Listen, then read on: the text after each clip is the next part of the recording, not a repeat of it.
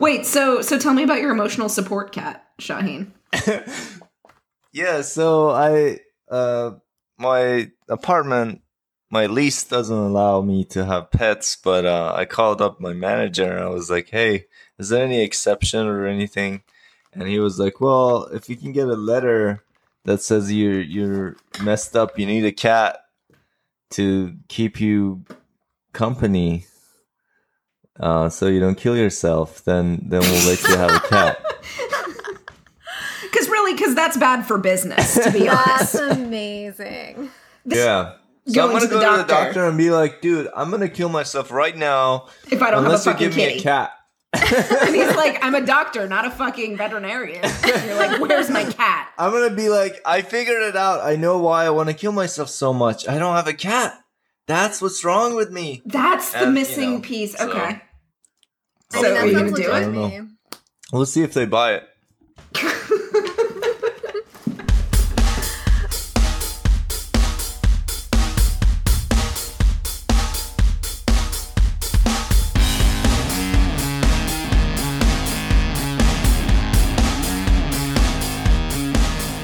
Welcome, everyone, to May We Geek Again.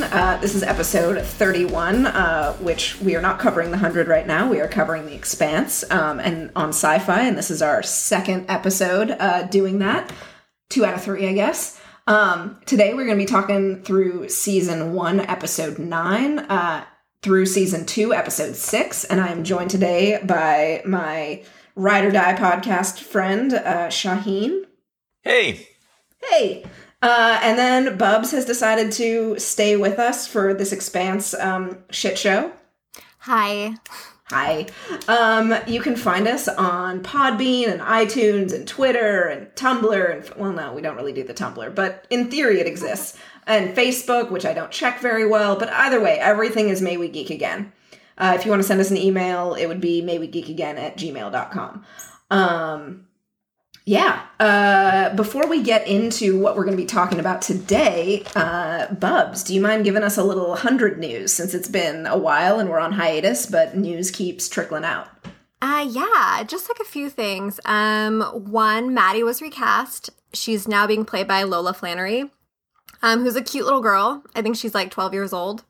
So she was in Shadowhunters, as like a fairy queen.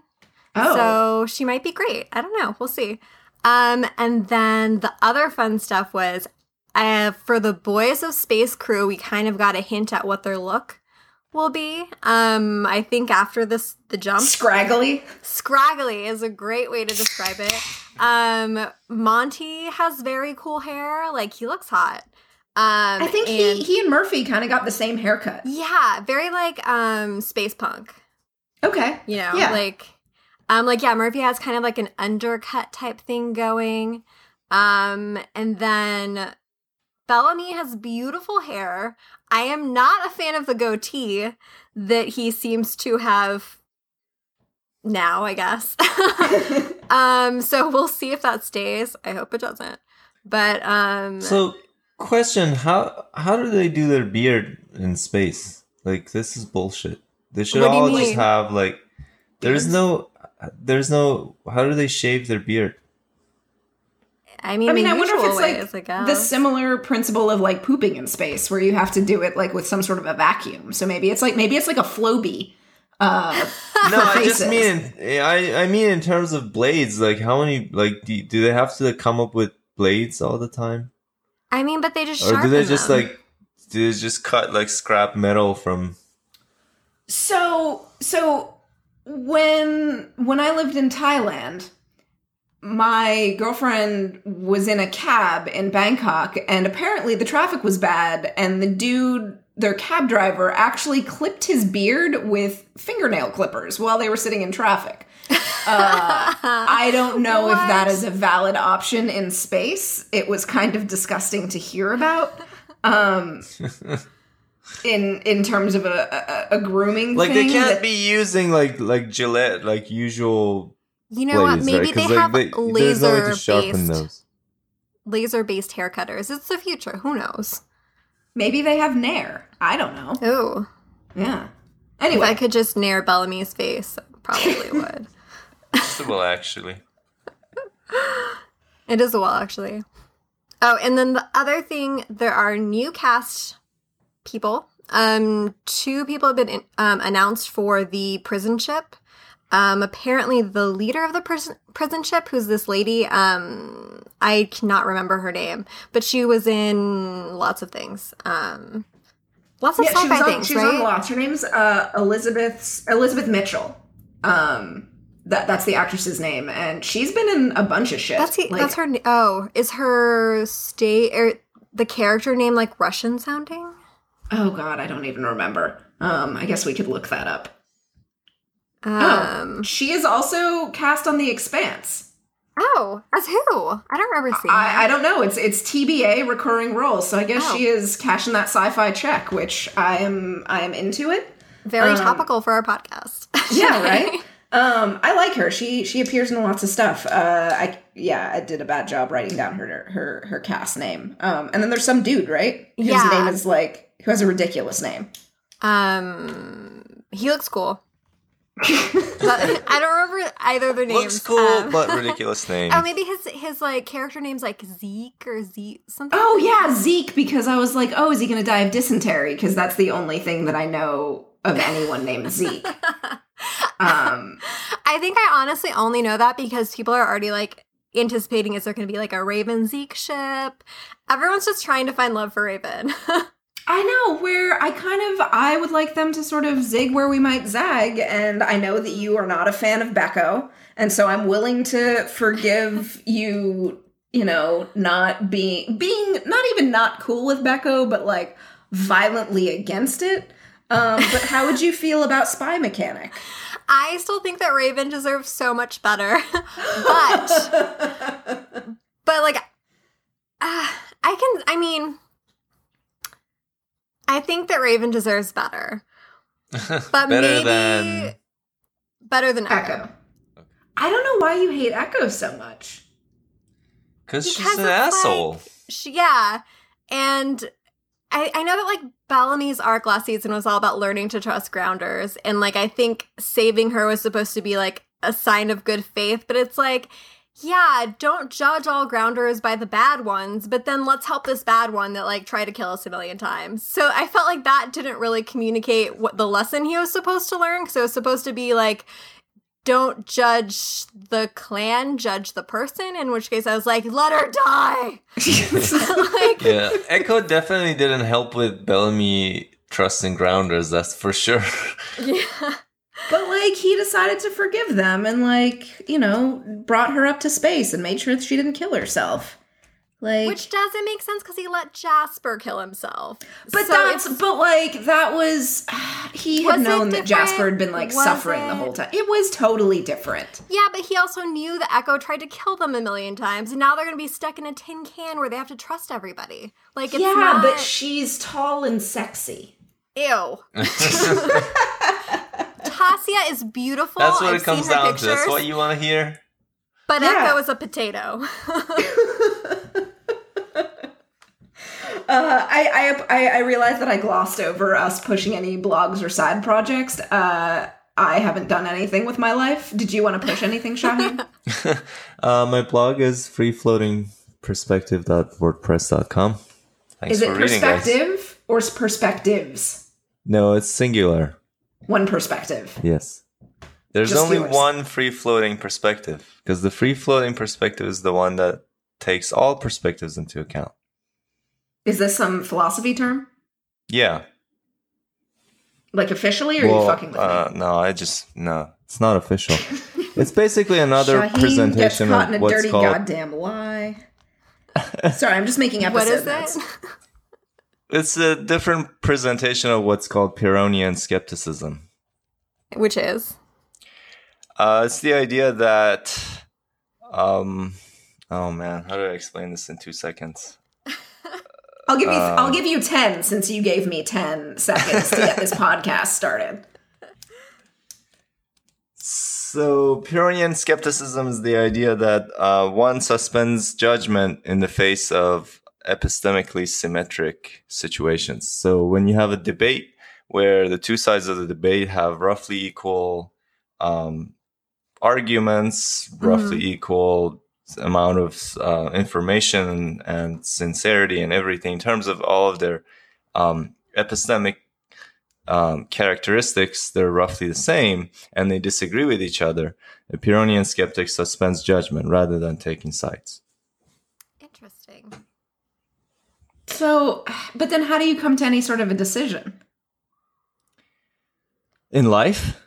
Yeah, or you just can't do this when you're actually trying to get something done. Would you like there's different religions? Would that be a period? There's an old objection to Pyrrhonian skepticism, which is called the aperaxia objection, or inactivity, which is, I take it what you're saying, which is that if you really want to be a skeptic of this sort, you have to just lie down and die.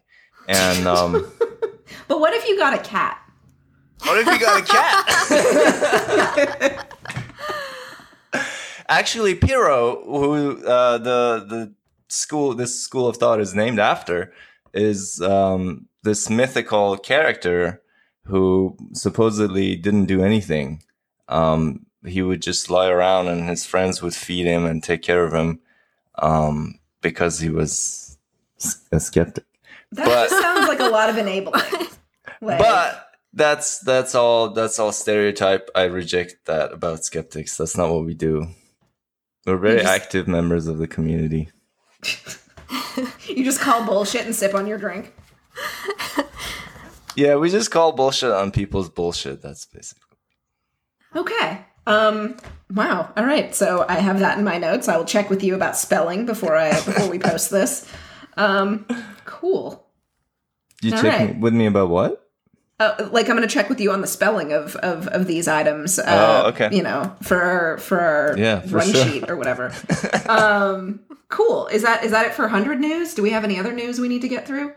I mean, they're all at a con this weekend. All meaning Bob Morley's at a con, Christopher Larkin, Richard Harmon, Tasia Tellis, one more. Oh, Rome. Zach well, that doesn't matter. He's dead. Yeah, I never understand like inviting like dead characters to like cons, because I'm just like, well, especially if they were kind of a not minor character, like Rowan was a big enough character, but I'm just kind of like, so what are you going to tell us? I feel like the consensus seems to be if he was hot, it's fine. Oh. Then they want them to come back. But like, yeah, no, I don't get it either. So how do you feel about Thomas McDonnell then being invited to like 100 cons when his character's been dead for like 2 or 3 seasons now? No comment. No comment. I see. What about you, Shaheen? The guy who played Finn. I'm sorry, what's the question? How do you feel about the guy who played Finn showing up to cons and stuff? Well, but that con was like named after him. I think that was the thing. I never had any problem with Finn, so I don't have a problem with that.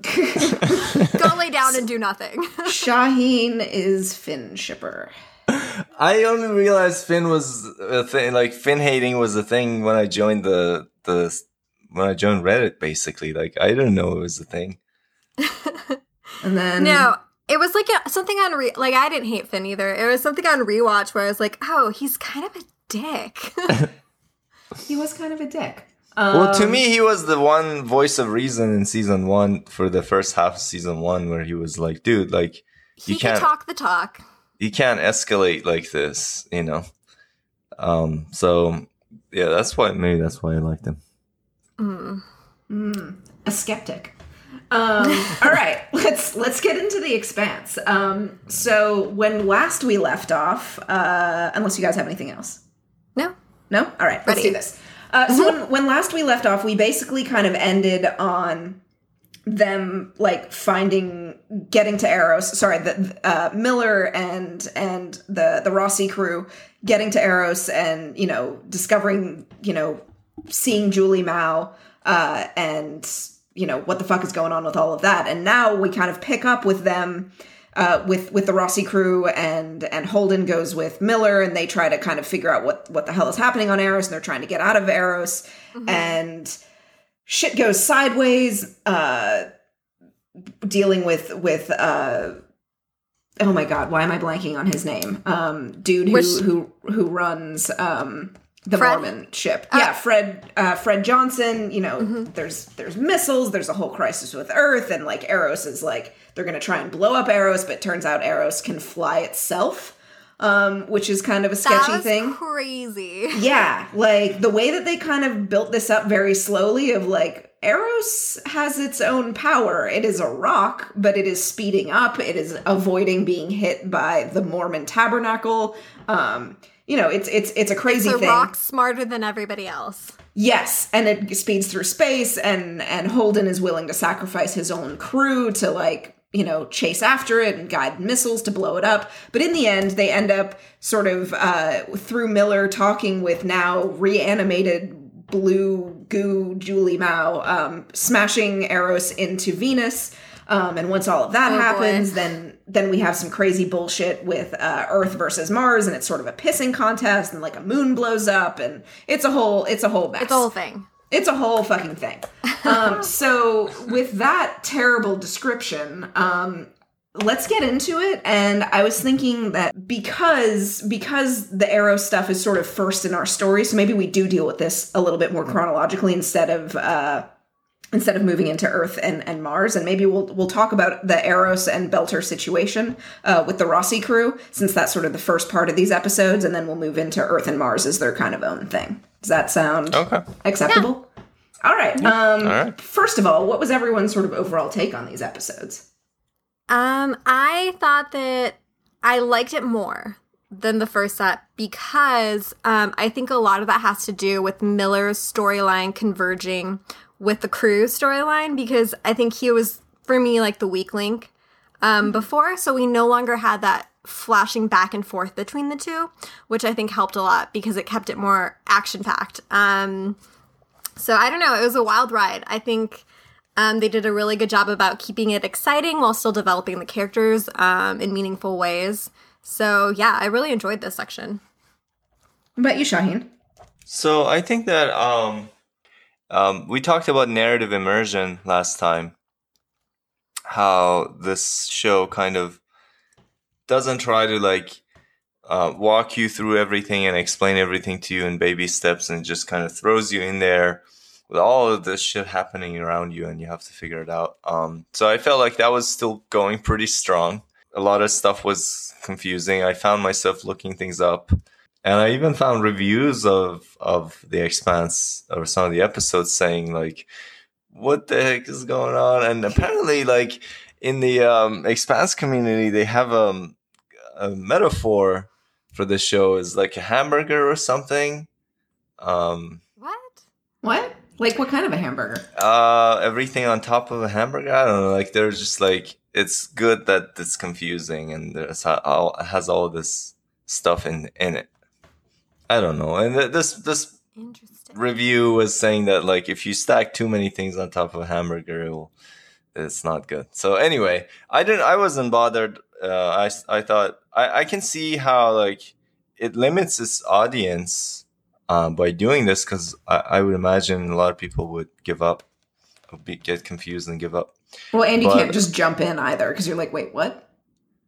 Yeah, but yeah, it's interesting. I like the challenge, and but I want to say it doesn't look like the world made much moral progress in these 200 years at all. I mean, racism is rampant. It's all over the place. You mean between, like, Mars and Belters and Earthers? Yeah, and it's explicit too, and they're just like, yeah, we just hate each other, and that's how it is. And I don't know. And then there's, like, it seems like there are no protocols in place to make sure people don't randomly invade each other or attack each other. And again, this show wants to be an analogy for our current situation, but I feel like maybe the analogy is a little too close. like at least give us some hope that people will not be shitbags in the future, but yeah, turns like, out two fucking hundred years. It's not a utopia, like, for sure. Something should have happened in the intervening time. But no, people are terrible. Yeah. Like, that's kind of especially the message. All right. Well, so with the storyline that I agree with all that, by the way. Like, the show is getting good, and on rewatch, all of this stuff makes a lot more sense because you kind of know where it's going, and like you know where the Julie Mao story is going. I still kind of we'll get into some issues kind of with Miller because looking at the notes, we kind of all sort of have these sort of like something was not quite settling right, and I'd like to get into that. But let's talk about the Belt and Eros and the Rossi crew, and I guess Fred Johnson and the Mormon Spire and all of that. Maybe the biggest thing is sort of the proto-molecule and sort of how we saw what that is. Like, what were your guys' first impression? I don't know if you remember the very first time you watched this show, how it felt, or if things are different now that you're kind of rewatching it, how sort of that introduction affected you. Bubs? I think that on first watch, I was like, burn it to the ground, because I think that the protomolecule is so scary. I think I talked about last time how flesh-eating viruses freak me out, and this is like the ultimate flesh-eating virus, and that it'll like destroy you from within, but also like spread to everybody, and it's like smart. So it's the stuff of nightmares. But one thing that I thought was interesting was on rewatch, one of the plot lines where we get to that like stealth research ship. With all the people under sort of like, not mind control, but like... Yeah, those people. So when, you know how Miller shoots the head researcher, and he eventually reveals that the reason he did that was because he was starting to make sense. And I was like, no, but he was making sense. Like, on the rewatch, I was like, oh my God, like, we need to know what it's doing so that if this is a whole, like, attack from far away, like, how are we going to make sure that humans aren't wiped out? Like, we have to know what it is. We have to know how it works. How are we supposed to defeat it if we don't know any of those things? So, from that perspective, I was like, wait a minute. So, no, I do not at all. Now, I do not at all. Did you agree with it the first time? I think kind of. I was like, yeah, shoot everybody, like, kill it, like. But now I'm like, wait, no, we need to know what it is. What about you, Shaheen? Well, so there are two questions here, right? One is like the moral status of Dresden, the guy who did this, because that guy, right? Because we know that he deliberately injected the people on Eros with the protomolecule. It's not like he realized this is going to happen, this is going to spread, and then he was like, oh, well, might as well study it. It's not even that. He went in there and spread it. Knowing that he was going to kill all these people. Right, in order to study. And he knew that people would suffer and die and everything. Mm-hmm. And then, so there's the question of like, okay, and he thinks that he did a good thing. He thinks even that was a good thing. Because of the greater good or whatever. So there's a question of like, is he making sense about that? And then there's the other question, which is, okay, now that it's happened, regardless of, how it happened, now that it's happened, should we now try to observe it and figure out what it's doing, or... Well, that was the nice part about it. They didn't even have to make the hard decision. It was already made for them. So now they could just study it, which is like, yeah, I completely agree with there's that divide. Like the people are already dead, killing him won't bring them back, so we might as well... Well, it's kind of, I find myself in a hard position where in some capacity, should that experiment been run? Like, I'll just stop talking. No. I mean, it's a good question, like, because it's, okay, when we get in sort of later into the episodes, the Rossi crew actually talks about the fact that, all of these different all of the different places that the protomolecule that they know of existed are destroyed. The only one is the one sample that they hit in the asteroid belt. Yeah. And, they were like, well, fuck it, we'll just get rid of that. And then now there isn't any more protomolecule in anywhere that we are. But then Naomi kind of faked out Holden and didn't blow it up. Yeah. And so, Is that confirmed, or do we kind of assume that it was confirmed because we saw on the screen? I just watched this episode today, like, because I fucked up and forgot that we were going through 206. And, like, she shows Holden like on the screen the missile moving, and he was like, great, it's done. But then we cut to a shot of the missile just powering down in the asteroid belt, like it didn't actually blow anything up. Right. So A, what the fuck is Naomi doing? And B, was that the right choice? Is it the right choice to keep a sample around so that they could study it? Mhm. Yeah. I mean, Yeah, there's something annoying about keeping that guy alive, the Dresden guy, because it's like the only reason he gets to stay alive is because of the horrible thing that he did. but was it justified? What justified? I mean, is I guess, is he saving humanity, or would he be saving humanity? Like, is it worth the cost of killing these people? But I guess, it's not a guarantee that they save humanity. It's also entirely possible that the proto-molecule would get out again and take over humanity, which is, I guess, what Miller's thing was. Yeah. Yeah, I mean, they didn't even know what the proto-molecule does. At that time. Exactly.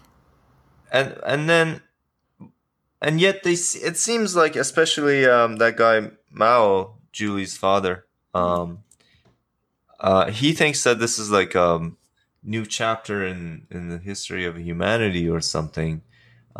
So I wasn't entirely clear on how, if they don't know what it does, how come they think this is like a breakthrough and like a big step forward or something? Have we not gotten to that? I feel like there's other research going on that we haven't gotten to yet.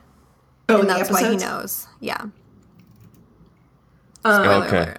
Yeah, because our episode run finishes. We have no idea what the proto-molecule does. The only thing is that at the very end of episode 206, when Bobby Draper, the Marine, is like lying on the ground of this moon or asteroid or whatever after the firefight, and then you see like this face with like bright blue eyes. Which, coming off Game of Thrones, I was like, well, fucking White Walkers, I swear to God. They made it to space! Damn it. Were those guys, I was wondering if those guys were made of proto-molecule. Yeah, I think it is proto-molecule. I think it becomes... I think at that point we're meant to believe that based on the color of the eyes. Which is that same iridescent blue. Yeah. I think it's weird going into this show because at no point does it come off as there are aliens out there as kind of a show. Like it's not X-Files-y or anything like that. It sort of unfolds as a very like real way of tackling what life coming out of deep space might be. Mm-hmm. And how fucked we are. Chris Jen actually has a line that says, they have a 3-page document of what to happen if they find intelligent life. And I think it was basically like step 1, find God. Right. Because contact God. Because you're fucked. Yeah, let's just pull out the gold phone and make a phone call to God. Yeah. Well, it's just, they kind of know that if ever something intelligent comes, the assumption is that it's going to be something that can wipe out humanity. Which, is a fair assumption, because if they were able to travel to us, then... Well, and the fact that if we could travel out there, like, humanity has shown that it's pretty terrible, so we'd probably do the same. Yeah. If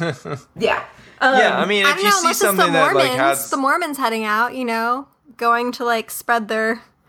gospel. Yeah. I'm still weirded out by that plot thread. Like, I love it so much. I'm pretty sure if aliens come down, it's gonna be shoot and then ask questions. I mean, like, when you see something with like 6 limbs and has like eyes on its stomach, you're gonna shoot it and before you think about it if it's sentient or not. And then there's gonna be a whole disaster when with us killing them and them killing us, and then there's gonna be people being like, hey, we're all sentient.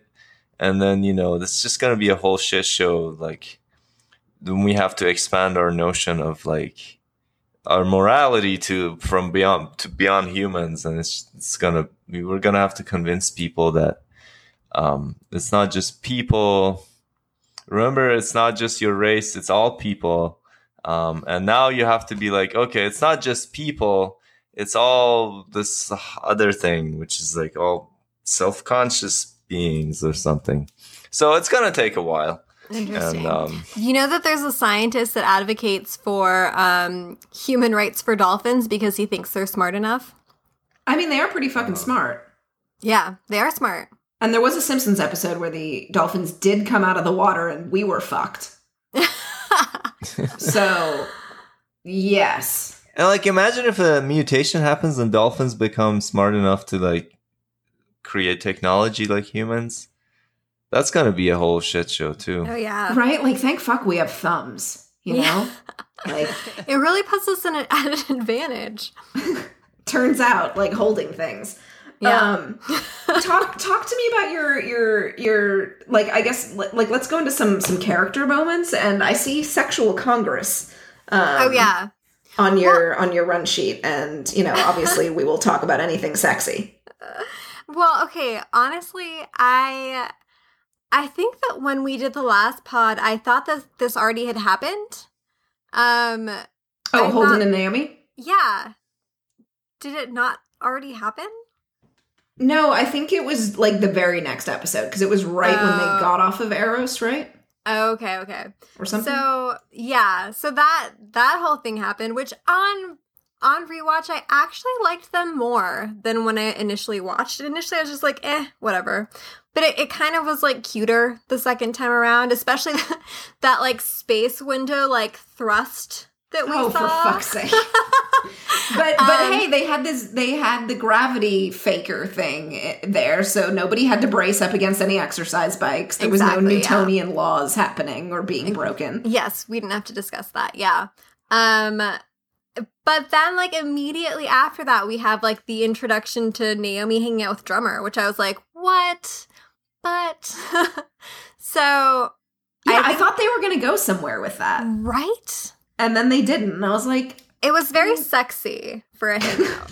It was a very sexy hangout when they went to the club and danced and shit. Yeah, and you know I have straight goggles. I know, and so if you were seeing it... It was exceptionally sexy then. Did you find it sexy, Shaheen? Who was Naomi hanging out with again? You remember when Johnson's she played handball? Yeah, Fred Johnson's like right-hand lady who's very cool. Oh, that girl. She seems a little evil, though. Yeah. Well, I wasn't sure what was happening. Was she just, like, taking a break? I guess. Kind of. Like, you know, just some downtime, some rec time, some R&R. Yeah. I wonder if we'll come back to that. Like, maybe that's, like, a future thing. Oh, like because like Holden and Naomi happened so fast. Like, there was... That they can't be endgame? Well, yeah, kind of. Like, it's... As much as I thought it was cute, like, on rewatch, it wasn't, like, something that was slowly built up. Although it had a lot of moments, like, especially, like, when they talked to Amos and Alex about it. Mm-hmm. And I thought that was also, like, just great as, like, an example of a character moment where they let them know, like, oh, this is happening. And then Alex goes, God damn it, when they find out when it happened, because they had a bet going as to when it actually happened, and like Amos called it, and I thought that was great, showing that they have like their own friendship where they like make bets and stuff, and it was just very funny. We definitely see a lot more of them, because then they also get into a fight later about Amos protecting. I think we got a lot of Amos's sort of like weird code of conduct that he has. His worldview became much clearer in this. Even though at the same time, that conversation, like that one that he had, and then even just his conversation with Holden, when Holden was like, "Hey, man, are you sure? Are you cool with me and Naomi sleeping together?" And Amos being like, "Yeah, I mean, you know, she's a sister, she's hot, and what was it? I'd do her if she'd let me. I'd do her if she let me." And I was like, well, A, that's kind of a thought that you keep to yourself. And B, like, that kind of is a very interesting line that he has of, like, if he is not going to force himself on her because of who she is, but, like, as we've seen Amos with everything else, and like the fact that, you know, it's hinted at that he was like raised in a brothel and stuff like that, I kind of really do have a lot of questions about like what lines he draws. He seems to be very like sex positive, even though we haven't seen him with anyone. He's an interesting So one. he said that there are 3 types of people in the world: the ones you follow, the ones you protect, and the bad ones. And so Naomi is someone he follows, and He protects I don't know. Alex. It's a little weird to fuck someone you follow, but I don't know. Is it from behind? I think that like part of like Oh, I'm so sorry. that was so good. No, I think that it's part of like his thing that he has going, which, okay, now that we've seen the episodes, the whole research space, how he was so curious about it, like it makes me think that that's part of his origin story as to the way that he is. You know, like he doesn't have this like intrinsic moral thing going. Like that's why he follows Naomi, so that she can give it to him. And I think that maybe because he lacks that, he doesn't want to be in those kinds of relationships with, like, emotional relationships with people because he knows that he can't. And so he doesn't pursue things like that, maybe. Well, so if we get back to the follow, fight, and protect, like, and we're talking about the Rossi crew, he follows Naomi, he protects Alex. Does that mean that it's setting up more of a fight with Holden? If there are 3 types of people in the world. Ooh, that's interesting. Interesting. Ooh. Ooh. Yeah, I didn't consider that. Check out the big brain Joe. I feel like, to me, maybe it's undecided, but, like, that's interesting. Miller was the one that he would fight. Yeah. But he's right, out of the but picture. Miller's dead now. Before they bonded over cheese farts. That was a really cute scene. I loved it so much. Where it's like it was such a great scene because it's like they have this common memory of this time when there's an abundant cheese and they all experienced it on their own. And Miller had like an inside story to it, and that's like how he bonded with them. Like that was so cute. It was nice, and it kind of like, for as uncomfortable as Miller makes me, and we'll definitely get into that in terms of the whole Julie Mao wrap up, because that was his best scene. Yeah, like, and it made him like tell a funny story, because usually he's so goddamn serious. Yeah, and you know, Miller, you're just like, oh, you're such a buzzkill. But it was a good story. Well, him and like, who's his little buddy? His Murphy. Oh yeah, so it is Murphy. We've decided this. Diogo. Yes. Is 100% John Murphy, and everyone can fight me on that. He's a cockroach. Like, we have seen him almost die like 1,800 times. We decided that Miller is Jaha, and that in some ways, maybe Julie Mao is his ally. Yeah. Like, but that totally makes Diogo John Murphy, because he just keeps showing up and will not die and is full of sass. He is full of sass. Do you guys want to talk about the Julie Mao scene with Miller? The last one? Yeah, the last one where Julie Mao turns out is kind of alive, maybe? It's kind of, oh yeah. It was so weird. So I think we all had a similar problem with it, which is it just wasn't sufficiently justified that Miller would be into Julie, and that, especially that Julie would be into Miller, but even the one direction of it wasn't even well justified. That's my main problem with it. Is it a casting issue?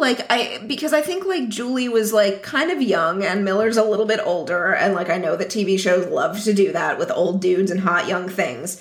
But like at the same time, like we get it, Miller, you're super obsessed, but like then he's like in love with her. He shouldn't have kissed her. I feel like that's where it solidified what was going on in that sense. And it made it squicky. Yeah, if you would have kept it like obsessed cop and like more of like a father-daughter, like protection instead or just leave it ambiguous, or you know, like it doesn't. Not every obsession or not even every love has to be sexual. So it like could just be this weird thing that like Yeah. Like he feels that a was connection. ambiguous throughout and remains ambiguous until they die. Yeah. It was You guys both suck at spelling squeaky, by the way. squicky. I not follow squeaky. Joe's spelling. Wait, how do you spell it? Do you mean SQUEA? No, not like a No. noise, but like squicky no. as in like it's yucky. Yucky, yeah. That's not a word. Well, It's a Too fandom bad. word. it is. I've made it a word. I've heard it before. Yeah, squicky. Oh yeah, it is. It's informal. Yeah, disgusting or disturbing and unpleasant. Boom. Google says it. Must You be learned something true. new.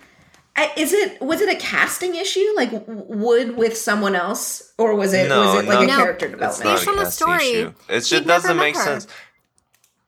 Never Even talked his to her. obsession with her doesn't make too much sense to me. Was Unless it you're supposed to going be off romantic? the trope of I don't. Like, you know were what? we supposed to see this as like a Prince Charming, like waking the princess, like from her Oh. slumber? I think the way that I explain it to myself is that we know that this is based off of a book series. And in terms of one character going off on his journey on television, it's not like we have a voiceover telling us what he's thinking at all times. So I think that perhaps there was something that just wasn't translated on the show as to how he got to here, maybe. So it just doesn't really make sense to us. I don't know. Like too much of a leap of like us being sort of the Bellamy problem of season 3 of The 100. Of like, Yeah. you're expecting us to know all of these character moments. Yeah, but we also when you just don't haven't know shown- him enough. Like, what is his backstory? Like, are there things in his backstory that make this make sense? Because we know he was an orphan and he received, like, he got, like, whatever, like, growth hormone shit so that he wouldn't become one of those willowy belters. And he has a shitty haircut. But And that that's it. doesn't, So, it doesn't not connect having- him to Julie. What She's were you like saying, a Shani? rich girl. Yeah. Like, it was kind of, was it supposed to be like a, like in that case, I would have expected it to be his young cop friend, the one who got, like, run through with rebar. Like, that would have made more sense of, like, this new young cop who, like, becomes obsessed with this case. But instead it's, like, this salty old detective who What was falls... the purpose of the other character? Is he going to come back? Like, Yeah, because I don't think we, like, really see him again in the next few episodes, do we? I really don't remember seeing him again. I guess we'll find out. What were you going to say, Shaheen? Sorry. No problem. I was just gonna say that not having read the novels, it seemed to me that we weren't really supposed to be getting much further justification. This was it. This was what the story provides in terms of why Miller is so obsessed with Julie. And we talked about it last time. You know how it's. I think it's a whole MacGuffin effect. It's supposed to be one of those situations where it's like you're not supposed to question the narrative of this person really being after this goal. The point is what happens as a result of them being into the goal.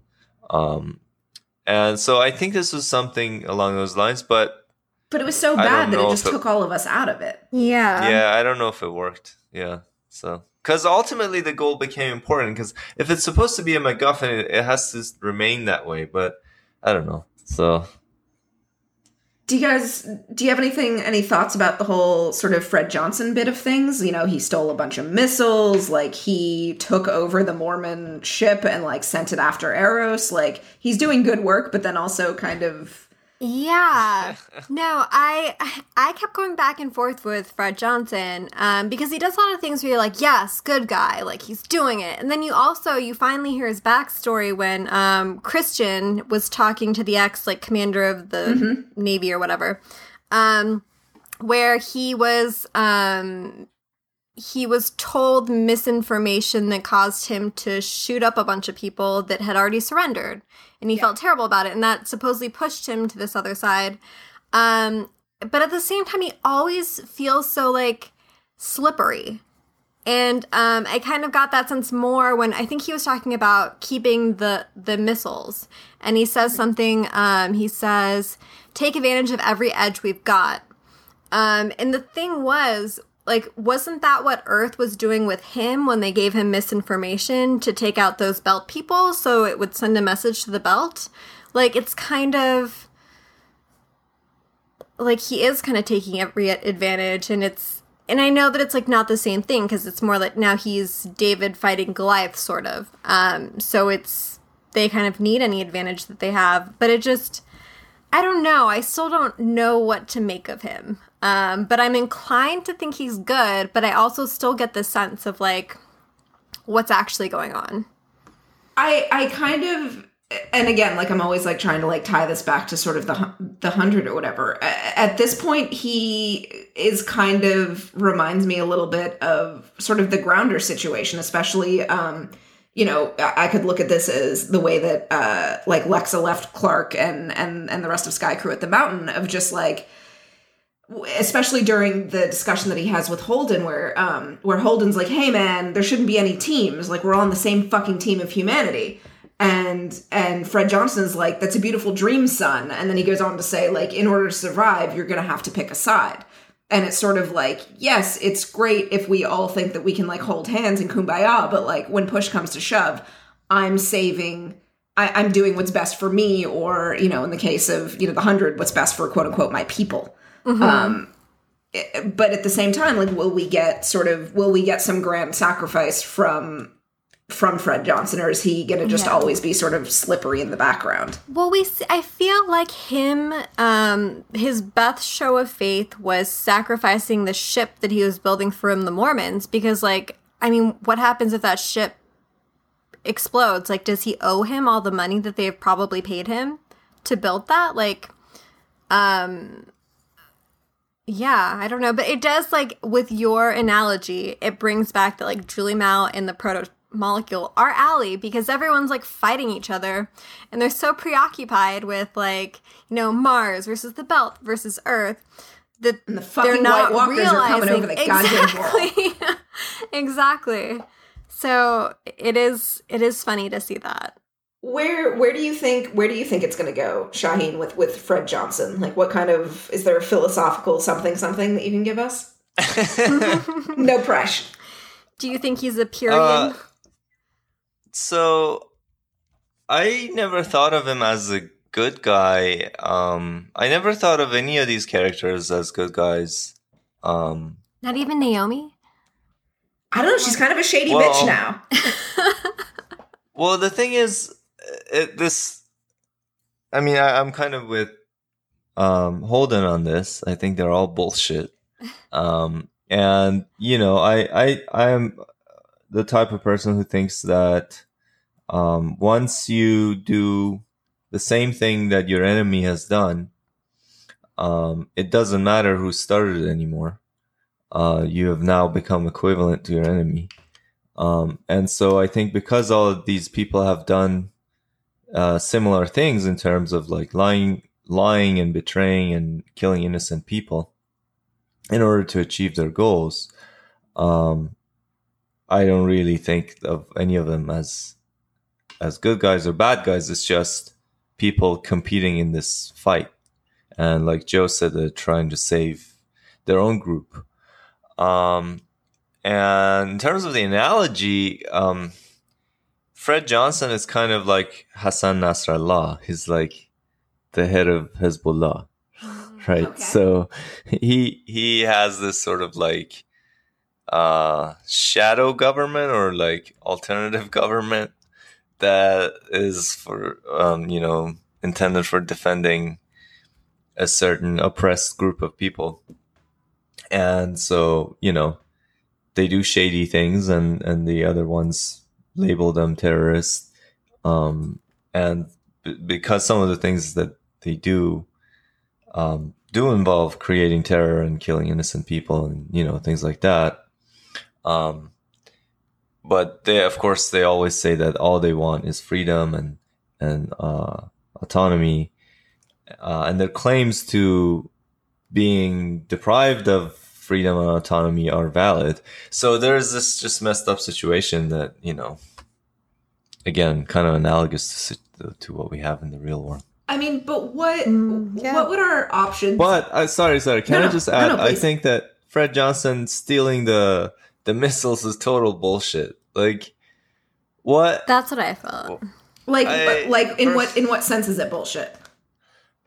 So I feel like it's bullshit in every sense. Like, first of all, it's bullshit in the sense of like descriptively, like I don't think you can't pull that off. Like, how are we supposed to imagine that happened? Like the Earth people were just like, we're confident that we're gonna recover the other 30, and that was it. Like, no one is looking for them. Like, what the heck happened? We know the last thing we know is Fred Johnson had control of them. Like, is anyone asking him? Or anyway, so I don't buy that the whole global system or the solar system is so incompetent that you can just steal 30 missiles. So that's that. And then, like, in terms of his integrity, I think, and what he wants to present himself as, that just completely negates the whole thing.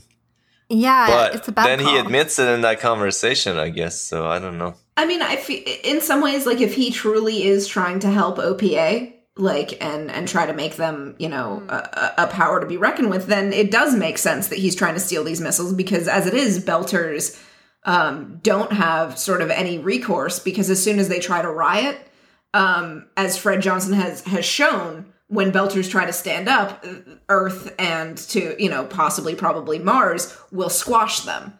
Because that's what happened with the mining, you know, ship that was trying to rebel. And then Fred Johnson, you know, they basically just withheld enough information from Fred Johnson just to make sure that he would kill them.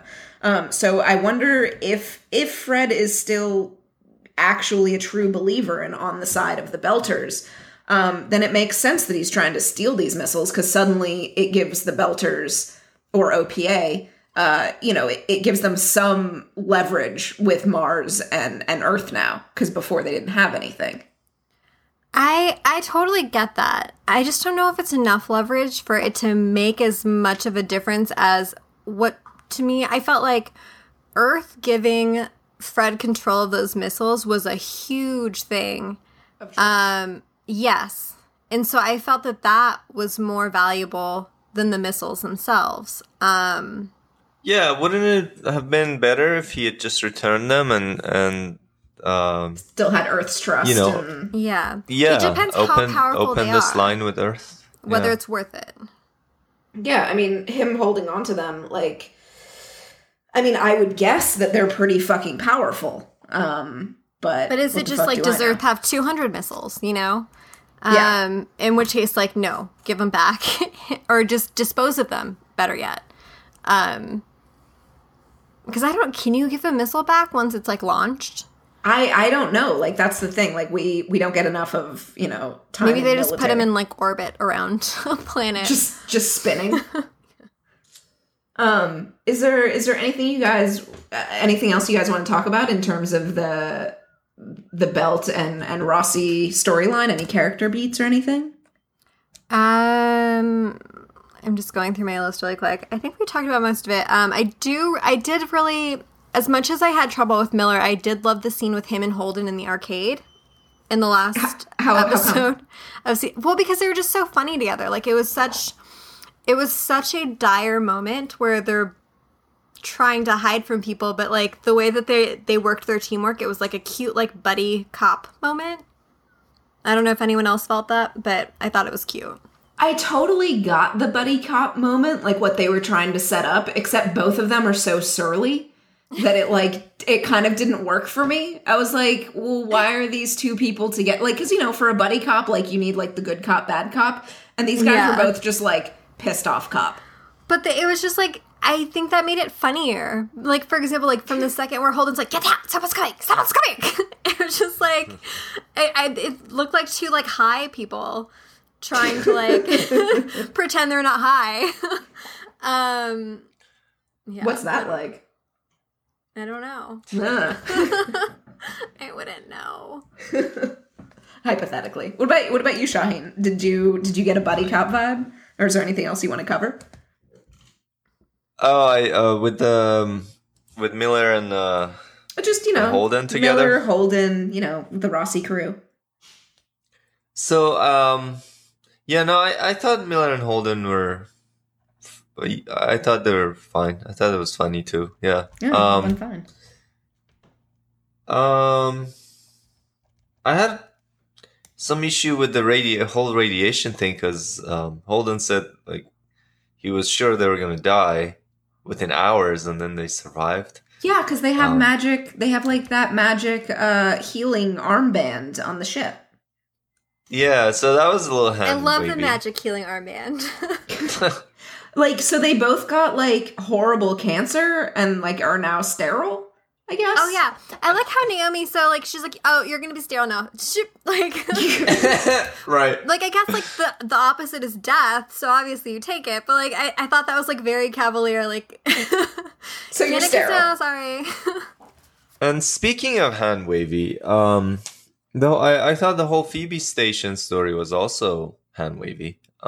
So what exactly happened? So Mars is going towards Phoebe to investigate, and then Earth is following them, and then Mars blows up Phoebe. Yeah. And then Earth takes that as an act of aggression and attacks another satellite. And then Mars claims that they were attacked first. What the heck is... Like, it was a situation that was supposed to be presented as a confusing situation where, you know, first we thought we were under attack, then turns out, no, they were just blowing up Phoebe, and then all of that. And so it was a situation where both sides kind of feel like they started it. They feel like the other side started the war. Kind of like what we had with Grounders and Sky People, where both sides kind of felt like you started it first. Yeah. Oh, that's a good, yeah. But I don't know if it worked for me because I mean I can see why Earth would think they started first if if Phoebe belonged to Earth and Mars just blew it up for no reason. Who did it belong to? I was under the impression that it belonged to Mars. Yeah, or was it private? Or I don't know. I thought this really kind of gets into sort of as we're rewatching this show. Like, and we're reasonably competent people, the fact that there is still this sort of like lingering confusion, especially when we get to these different space stations and like what the power struggles are with them, like it's still really hard to keep track of it all. It is. Which that's definitely something that I'd be curious about if they're going to start addressing, you know, in later seasons. Because like we're rewatching the show, and granted, I have shitty short-term memory, but at the same time, I shouldn't be lost the second time through. Yeah, and maybe again, this is something that was better explained in the novels. But yeah, but in general, creating this kind of situation where there's a conflict and both sides, you know, semi-legitimately or arguably justifiably feel like the other side started it is hard to pull off in a story. And I think this is one thing that The Hunter is really good at doing. So, yeah, I don't know if it didn't exactly work in the case of Earth and Mars. But again, maybe we're missing something. Speaking of Earth and Mars, do you guys want to take a quick break and then we'll come back and discuss Earth and Mars? Yeah. Sure. Awesome. All right. We'll be back, everyone. All right. Welcome back from hiatus. Well, not hiatus. Our brief pee break. Hiatus. Your hiatus. Where we are gonna get into the Earth and Mars sections of these episodes. Yeah. Let's get into it. Well, let's see. You actually don't have a lot of notes here, Shaheen. You have one thing not much to say. on Earth. Do you want to address that? Sure. So there was this exchange between Christian and that shady guy who's in bed with Mao. What's his name? Not Ganymede. Sorry. Hold on. I had a note Aaron of Wright? him. Oh, yes. Aaron Wright. Yes. Anyway. He's like the sad Littlefinger. Oh my god, he totally is sad Littlefinger. Like, Littlefinger is so smart and smarmy and conniving, and this dude is like, well, I'm tall and white. And like that's like all he's got going for him. Who's Littlefinger?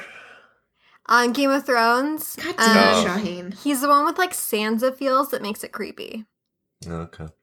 Do you know anyway, he's like he says to Christian, well, he kind of tricks her, or he thinks he tricked her, right? Christian's a smart bitch. He is playing a game, and he is out of his league with her. He's playing checkers with a chess player. Yes. Yeah, so he's like, no, this is all Fred Johnson's lying. This is all Tycho Station doing it. And she pretends like she bought it. And then he's like, I always liked this side of you. And I'm like, what, the gullible side? So you mean? So that was my only comment. Your only comment about Earth. Yeah. I feel like Christian got to drop the F-bomb, which I always appreciate when she swears. I'm excited knowing that we're going to get a lot more of her, especially like once she sort of starts talking with Bobby Draper, when Bobby Draper, the Martian Marine, comes down and, tries to give her account on basically like what the last episode of our watch showed, where she has a fight on Ganymede. But yeah, like all of this like Earth and Mars pissing contest with, maybe Eros is going to hit them and then they're going to start blowing up space stations, and then we like blew up a moon of Mars, and it's a whole thing, and it kind of feels a lot like, and there's a time delay between, when you give orders and when you hear what's going to happen. It also feels very tense, but at the same time, I kind of am having a hard time caring about it. Does anyone have feels? I felt basically the same, where what I liked about the Earth plotline was that it's kind of like the tectonic plates on Earth, where it's like it's moving, but really we care about like the earthquakes above and all the action going on above, but you kind of see like what's in place and what's going on. And so it's just not as interesting. As cool as Christian is, and I like that it unveils the mystery bit by bit. Like when she found out that Earth was the one who engineered and manufactured the ship that blew up the drummer. Right. That stuff was like, oh, Earth. Well, what does that mean? So it just wasn't as fun as the rest of it. Which is interesting because the vast majority of humanity still lives on Earth. Presumably it's like 30 billion. Which I can't even conceive of that. Yeah, how did they fit all these people in there? I mean, I guess like Nebraska has people now. But like at the same time, I'd still be kind of pissed. Skyscrapers in Nebraska. I mean, it gets back to why, like, they clearly have, a basic income set up, because otherwise, like, because there just are not jobs for everyone. Yeah. And nobody wants to go work on the belt. How many people does Mars have? 9 billion? Was it that many? Right, I think it's 9 billion. So Mars has 9 billion, and the belt probably not even a billion. Yeah, how much does the belt have? I'd like to know the comparison. We can certainly look this up. That's what I'm doing right now. The fact that there's like all of these people, and then like Earth is just seen as these lazy fucks who don't appreciate what they have. And Mars is, obviously warriors, but you definitely feel bad for Mars, because, once we kind of get introduced to 50 Bobby, million. 50 million? So it's interesting. It says 50 million by the inner planet's estimation, but 100 million by OPA estimation. Huh. Interesting. So a drop in the bucket for the amount of people, but they are also basically slaves. Yeah, or like a lot of resources presumably come from there. Yeah, I mean, that's their job, is to mine asteroids, but it's interesting because they never, like, especially the tall, willowy ones, like, they have no hope to ever leave the belt. Mm-hmm. Like, they have no hope for a better life. Like, they can't come to Earth because it is unless they're going to live in a swimming pool. Yeah, like, it is physically painful for them. And so it's kind of like this... Or unless they get existence. surgery, like Miller. Yeah, but I mean, after a certain point, like if you're already old, I'm guessing you probably can't. Yeah, so I was just thinking, like, the Earth could basically just like get rid of all of the belt and the Mars and just like go back to just being Earth. No, but they need the belt for mineral water. For water and metals. Yeah. I mean, I feel bad for Mars because once we get this sort of Bobby Draper, which, by the way, the name Bobby Draper, I just think of Mad Men every time. I know. So is Bobby the same as Gunny? Yes. Okay. I don't know why. Yeah, it is, but I don't know why. All right.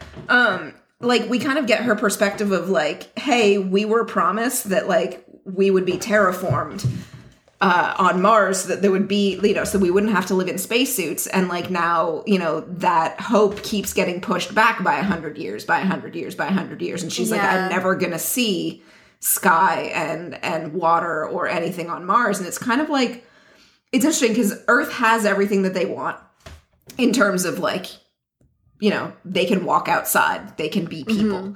And then Belters have no fucking choice, no hope for sort of anything.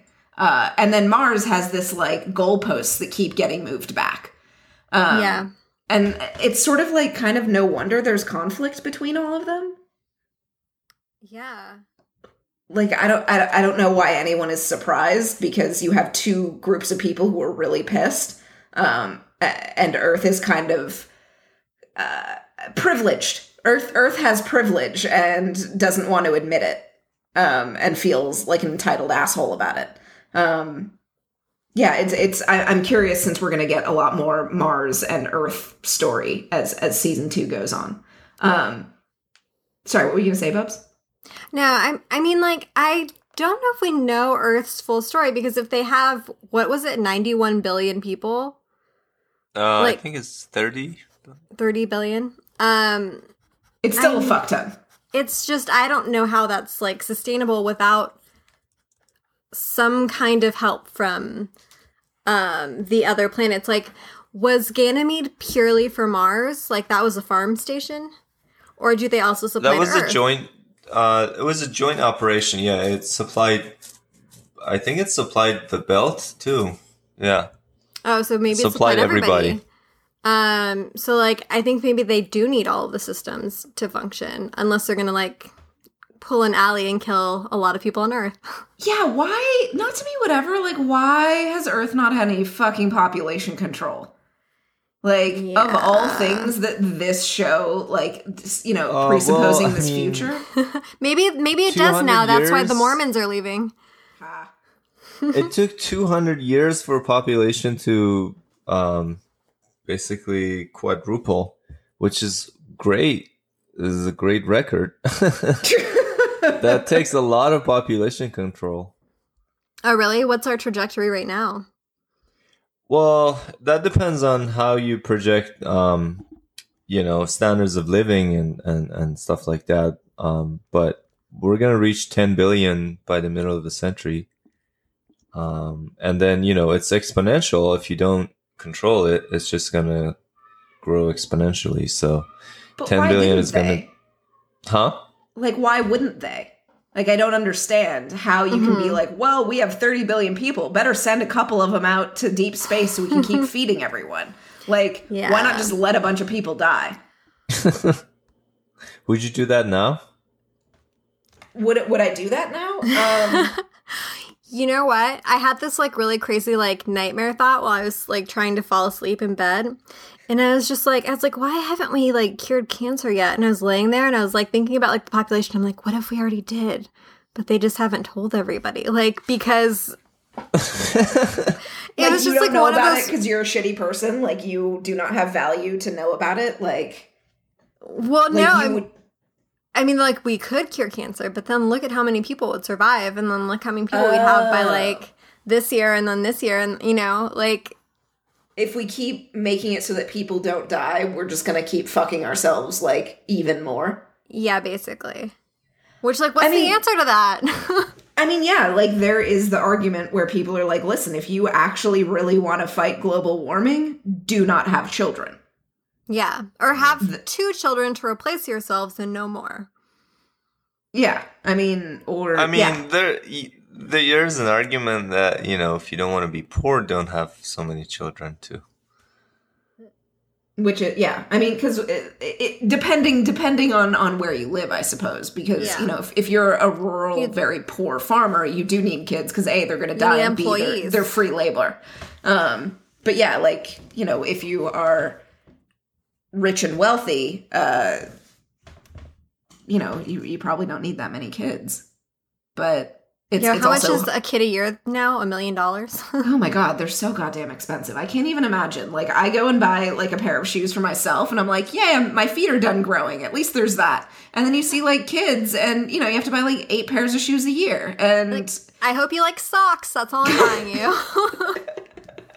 So, yeah, like you can't live on hardwood floors. Some the kid will like break his arm. Like it's a whole thing.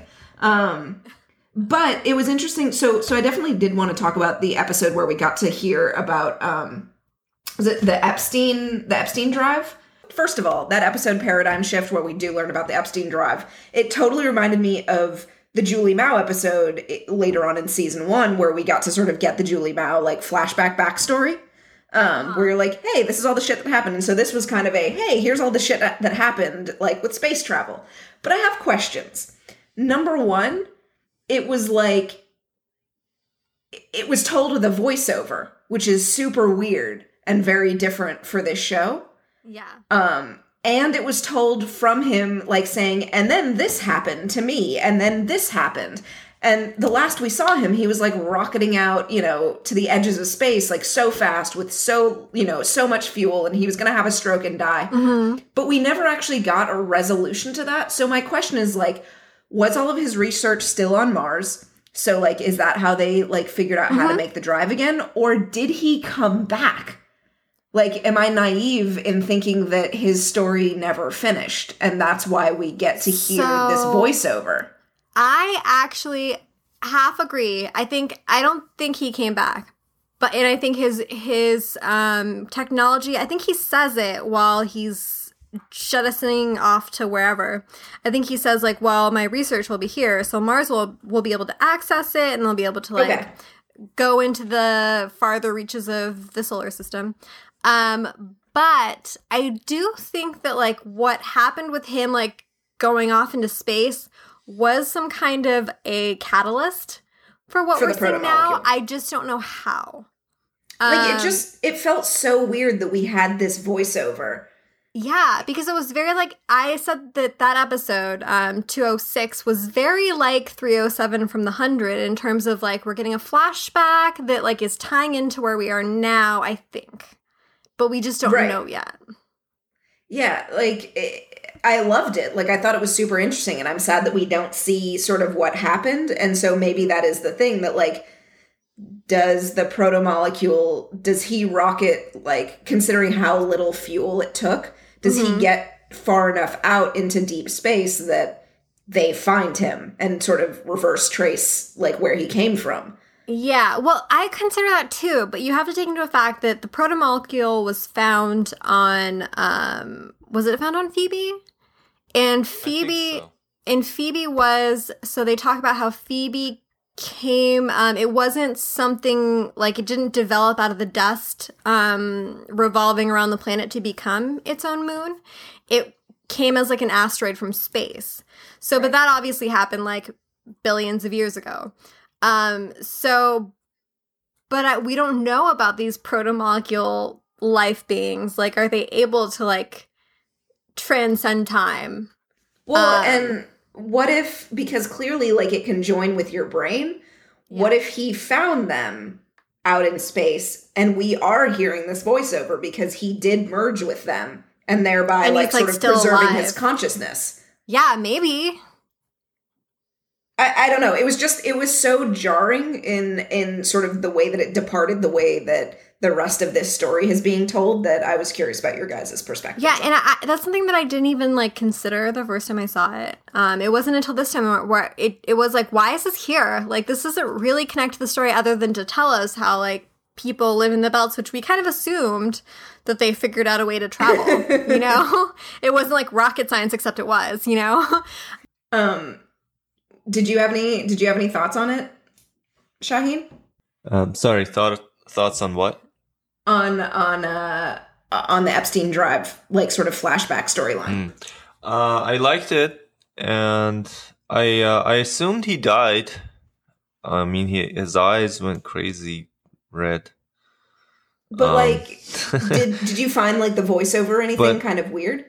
So I thought when you were talking about that, I thought where you were going with that was who, like, if he died at the end of this, he never got to write this down or anything. So how can he be telling this story from like a first person perspective? That's what I'm saying. If he died, so that is what you're saying. Yeah, I have questions. She has questions. I have questions. But that could just, of course, just be like a weird storytelling thing.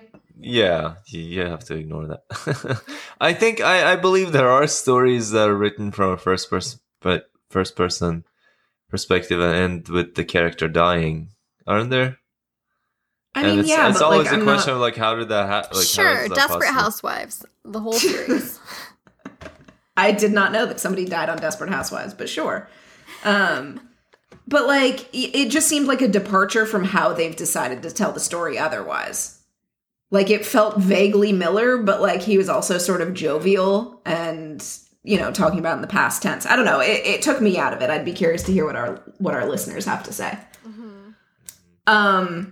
How about Ganymede? Since we don't have a ton to say about it. Yeah, what the heck happened? What was that about? So there was the Earth didn't attack Mars and Mars didn't attack Earth, right? In theory, like on Ganymede, you mean? Yeah, like in reality, regardless of what people think happened, what actually happened was a third agent was involved, right? Yeah, the protomolecule. Yeah, the guy. Weird alien thingy. Mm-hmm. And so they also had a ship then that attacked the Martian thingy. No, I think it became fighting between the Martians and the UN, like up in space, and because clearly they had like the line of, you know, you shall not pass when the Martian commander was like, hey, back the fuck off that line. But then the Martians saw the UN people running towards them, thinking that it was an attack, but really they were running away from whatever the fuck that protomolecule being was. Yes. Which, if we're on Ganymede and that exists, then that means, like, where did that come from? Or did it jump off of Eros? Like, where did that protomolecule come from? That's answered again when we, in a few episodes, when the crew makes it to Ganymede. Oh, I did a bad job then. Clearly, I don't remember what actually happened. Well, so these are my questions where we've left off. I'll just say, do you remember the storyline where they meet that Ganymede farmer who's looking for his daughter? Oh, yeah. Okay. And where that goes, yeah. Okay. Either way, it was terrifying. It was. Yeah. I think when the first time I saw this episode, I was just kind of like in shock because like I kind of assumed where that thing came from, that it was like the protomolecule, but it's like now that it's in this movable like humanoid form, like what does that mean? Yeah, it's scarier. Well, we've seen it kind of form human shape with the little particles, but on Eros with like Julie. Yeah, that happened with Julie, right? It happened with Julie, but then when the spy with the computer eye, when he was on Eros, like you saw him see it sort of... Right, it happened with him, yeah. Yeah, become there was like, human, but then he died, and so we didn't really find out anything about it. Yeah. Yeah, but this one was like a cohesive body. It was like a whole thing walking around. It wasn't just like... It was like an alien, like what you'd expect 3D from an hologram. Alien. I mean, it almost becomes like a monster movie at that point, like especially like by the end of this season, because it's a thing that looks vaguely human, like in terms of, you know, head, arms, that sort of thing. Mm-hmm. It can live in the vacuum of fucking space, which is like, that just automatically means cool, so we're dead. Like, humanity is done, and it kind of makes you look back at, you know, Miller shooting Dresden and being like, well, hey now, maybe that was a little premature, because you can't fight this, right? Yeah. I feel like that's like the terror of the whole thing. Is that you think being able to live in vacuum gives it a big edge?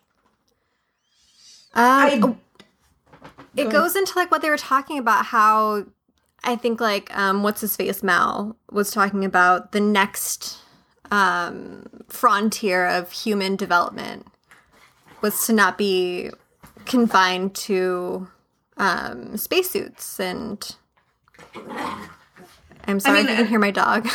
Oh, is Bonsai throwing a fit? Is he over podcasting?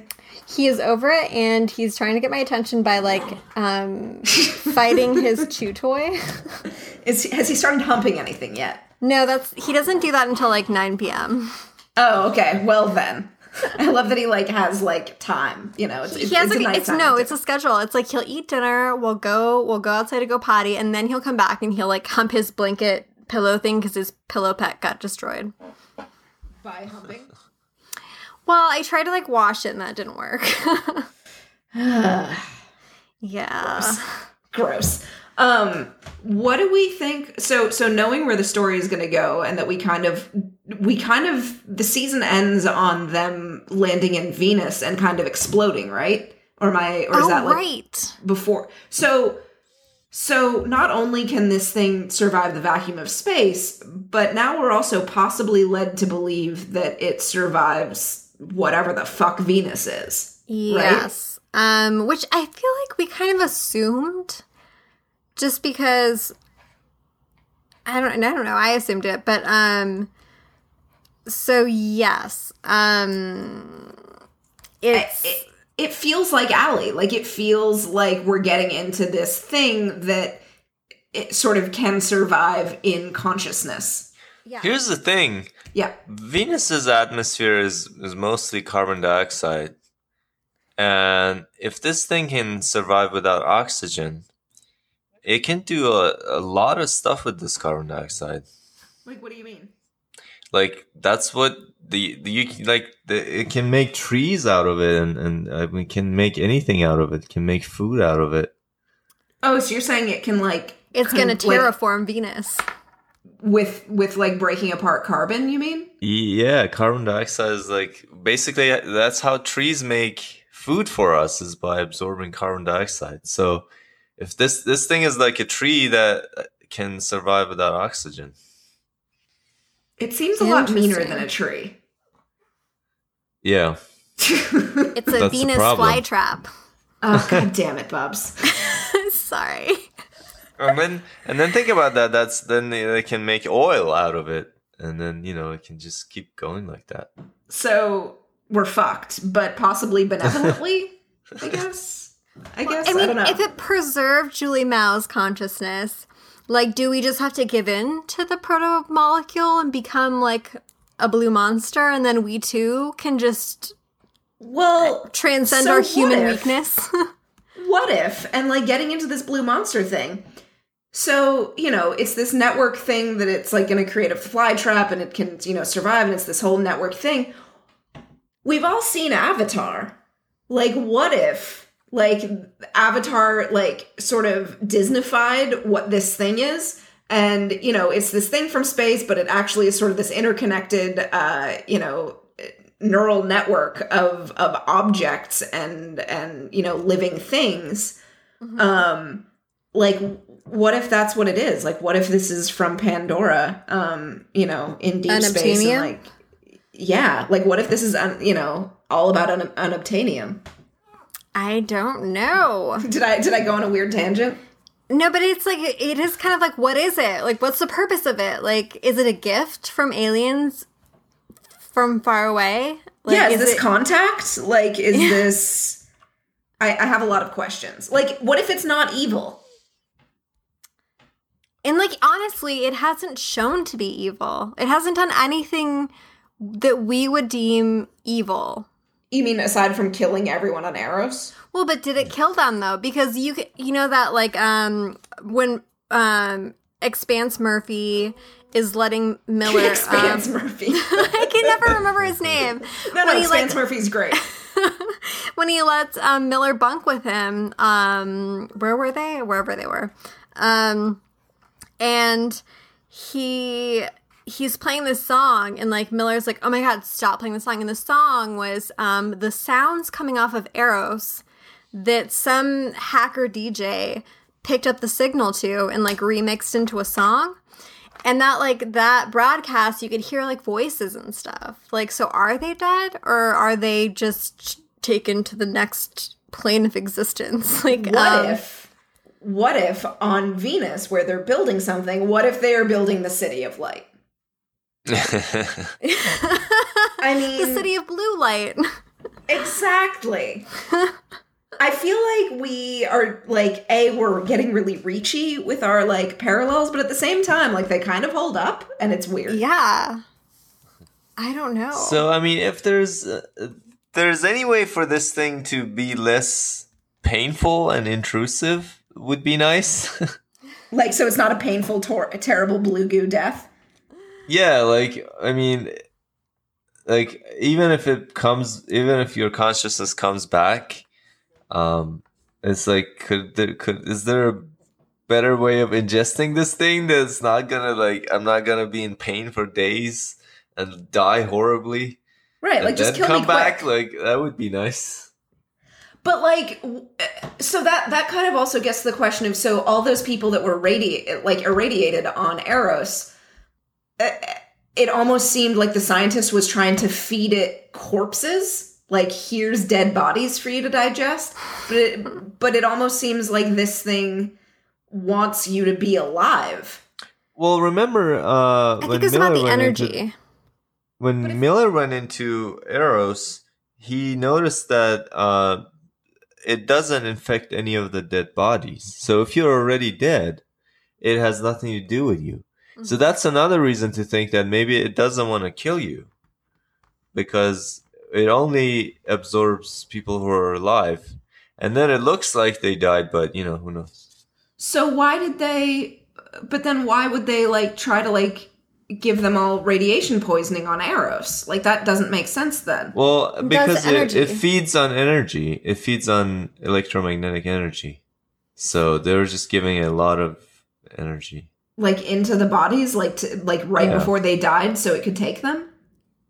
Yeah, it would just grow faster and take them over faster, and Yeah, and I think there was a scene where they showed there was like a light thing or maybe a radiation thing pointed at some of the bodies to speed that process along. And remember, Julie had to break all of her lights because she realized this thing is absorbing the energy. Yeah. I guess it was just weird that they would try to speed it up. Like, if this thing already moves pretty quickly. And, if it was giving, a free reign on Eros, I don't understand why they needed to, herd them all up and then try to kill them with radiation. I guess, trying to speed it up, but at the same time, wouldn't it make sense to observe it at, natural speed? Yes, but, if they could make it faster, they could get the data faster. But what if that changes the result? And the thing is, the result is supposed to be different every time. They say it evolves differently every time. The more information I'm not sure what. Yeah, what kind of data are they getting if it's not even predictable? And what about the dude that they rescued from Dresden's people, who is still alive but is weird and brainwashed? The Amos he has no empathy. He's Amos. Yeah, what happened to him and what is going to happen to him? I have quite, because again, he's actually. Go ahead. Sorry, I was gonna say. They say that empathy makes us make bad decisions. Yeah. So, we talked about Peter Singer before on this show, ethicist. I think he says this, that people who rely too much on empathy actually don't make good ethical decisions. So Well, because they become too personal. Yeah, and they weigh things the wrong way, and Too much by what's in front of them and not the bigger picture. Right. Yeah. So it's interesting that, we assume that if you erase someone's empathy, they will just become like a emotionless monster. But is that true? If they still can they lose empathy but keep their sense of morality and, still act morally? I think it's more like about the motivation. So I think the problem is you don't separate self-serving with empathy. So a lot of times people make a decision that sort of hurts them, but is more beneficial to the group versus someone who doesn't have that like sensible, like, oh, well, me doing this is better for me, so I'm just going to do this, whether it can have like a devastating impact on other people. So I think that's where it is bad, technically. Do we think that Amos has no empathy? And that's why he has his 3 rules? I think that I don't know what he is. It's really, I don't know what drives him to follow Naomi. He definitely seems a little sociopathic. Like he has. But he has a conscientiousness somehow, like that he's like self-aware that the way that he is, I think that maybe it is like the memory of who he was before and maybe his experiences that were like growing up in a brothel, like a hard experience. People who go through really tough things tend to have more empathy just because they've been there than people who have not. So like maybe it's like remembering those things and how it felt that is what drives him to seek a source of morality. It's interesting. Like, I wouldn't have thought that Amos would be like one of my more favorite characters, but like, especially on rewatch, like he's the one that I have the most questions about. Yeah, he's interesting. Do you like him more now, Shaheen? I know that you like were not a fan. I don't like. Still not a fan. Is it because of the violence? I mean, I think that like when he shot Miller's friend, like that's erratic behavior. Like the situation didn't call for that yet, and he just makes it look like but he pulled a gun on her. Yeah, but it was under control. It didn't look like he was gonna shoot, and he just like walked up and he was like, "Bam!" And then he makes it look like just got the job done. But it's it's like, yeah, but it looked like there was a less violent solution. So I don't like keeping that kind of people around. Like it's kind of like Walter bothers me on The Big Lebowski. Like I was just like, dude. Wait, that's our 90s movie reference today. Yes, I was really worried that I wasn't going to get one, but thanks, Shaheen. You're welcome. The podcast is saved. Yay, nobody's fired. I mean, but here's the thing, like, we don't have to get too much, like, obviously we're, like, going down a little bit of a rabbit hole here, but, like, to say, oh, well, it didn't need to be violent, but I don't think Amos sees, having seen how, like, Alex reacted to Amos beating the shit out of that dude in like, the bar next to the brothel or whatever to protect Alex, it sort of seems like Amos doesn't see violence. Like, he just sees action, reaction, and he is confused by other people's horror at his violence because he doesn't. Right. He doesn't. That's why I say he has sociopathic symptoms. Cause he does. It looks like he just sees a problem and he takes care of it. He doesn't see another human. I think it's like how he says, though. He says it's people to follow, people to protect, and people to fight. Like, that's how he sees it. Yeah. And then when he does it, he doesn't seem affected by it. Like, you know how, like, when Holden had to push that button and kill those people. Which was totally a 100 moment. I meant to talk about that. I know. Like, it was totally Clark trying to talk down Cage and being like, I don't want to do this. Don't make me kill you. And they're like, fuck you. And okay, now you're dead. Yeah. I enjoyed Yeah, it. no, that was totally like a Those Battlestar sneaky Galactica French / The 100 medics. type moment. Yeah, and then so like he afterwards he was shaken, right? He was like "fuck" or whatever, you know. Mhm. If it was Amos, No, he he would have wouldn't been care. like, "All right, who's up for soup?" or whatever. So like that kind of person, I just can't. Listen, I mean, I can't trust that kind of person. But no, it's like I think there's like slightly more to him. Like there's hints of slightly more in that like he hasn't gone off the rails. Like he doesn't have to listen to Naomi, but he chooses to. But we get some of that in the next chunk of episodes that we're going to watch, where like multiple like isn't it Holden who tells Naomi to like get Amos on a fucking leash? Yes. Yeah, But then like That but already then at the happened. same time it's kind of like look in the fucking mirror, Holden, because you're also going off the deep end as He does well. have a Clark off the rails moment too. Yeah. He totally does. Which Well, I makes think me that- go ahead. Sorry, go ahead. No, I'm good. Okay. I was gonna say. I actually think that's another thing that makes Amos dangerous is his loyalty, because I think these types of people, if they have this tendency to find someone and blindly follow them, then they become really dangerous. You know. Because who are they without that person? Like who Well, is then, Amos because who's without that person? Naomi? I mean, that's like the perfect person that Hitler wants, right? You want someone who doesn't care about killing other people and who follows whatever you say. Yeah. That's perfect for like a dictator.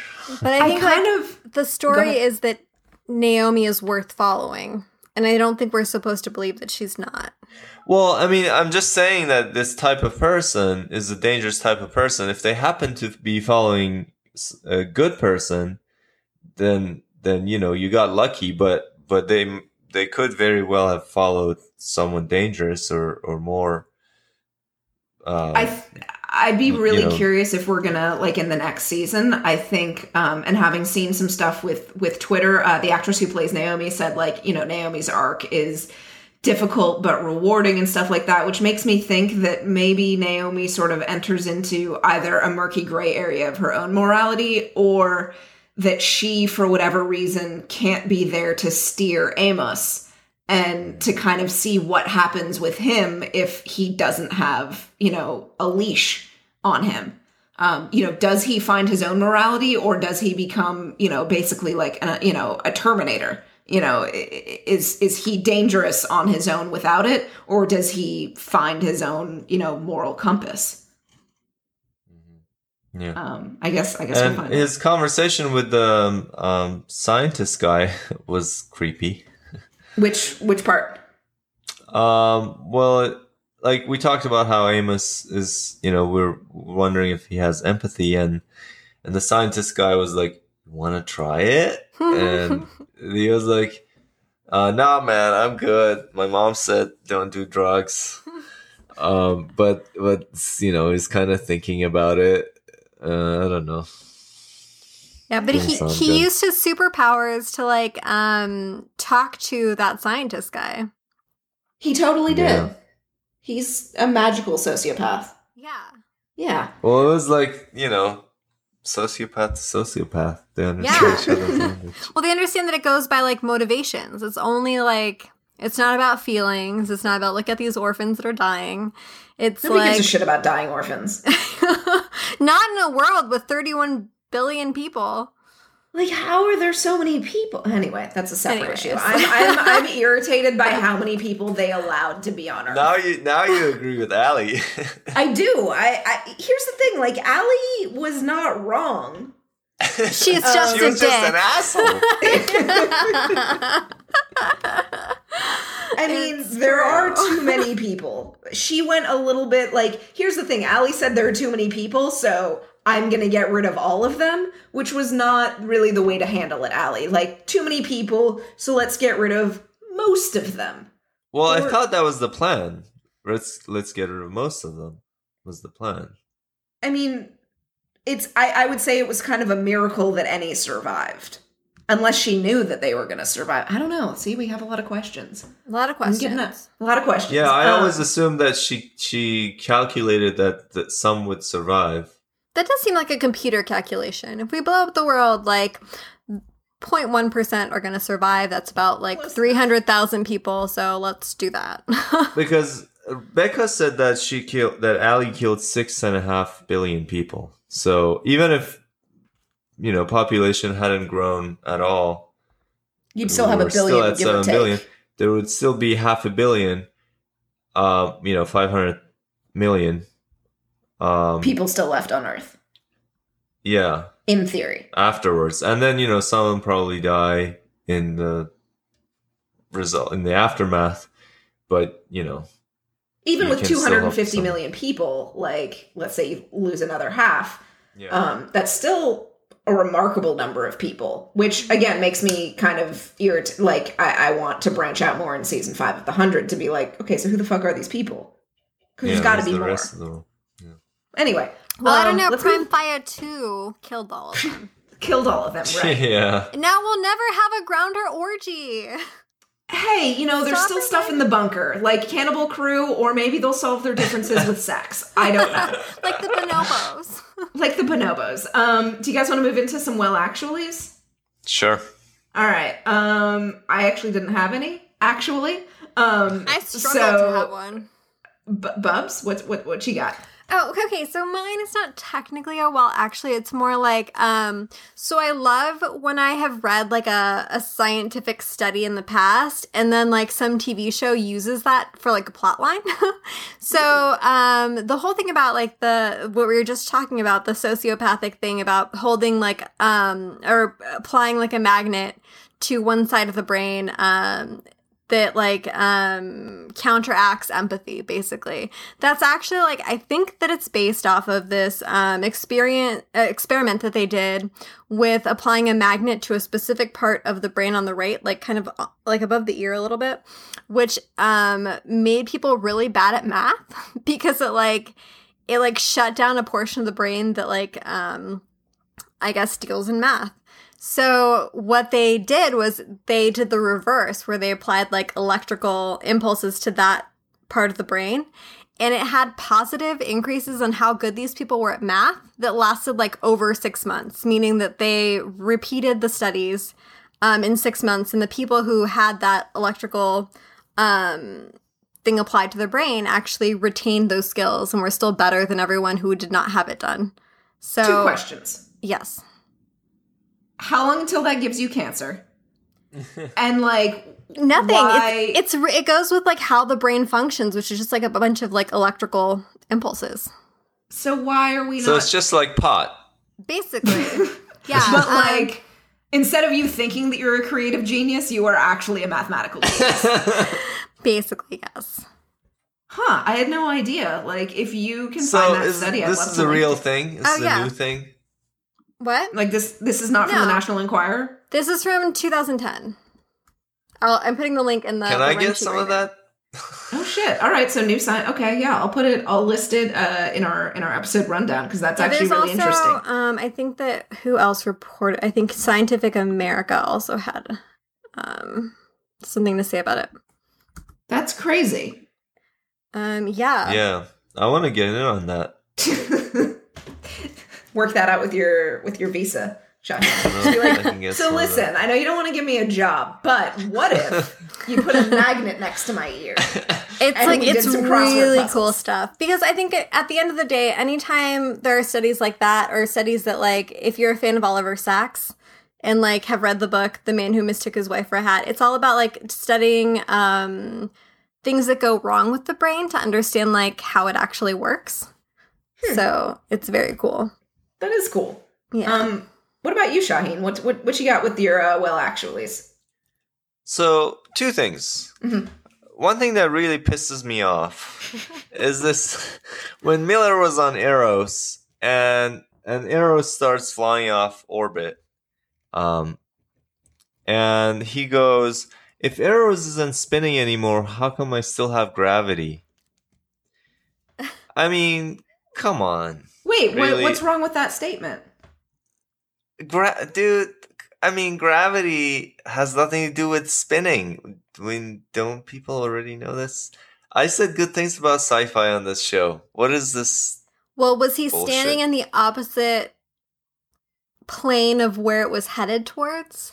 So the planet spinning around itself would counteract gravity, actually, a little bit, unless you're, unless you're like on the inside somehow, or I don't know, like if you're standing, like if you're inside, like underneath the surface and standing, your feet are on the edge, like yeah, exactly, yeah. So like, it's like one of the crazy concave Earth people.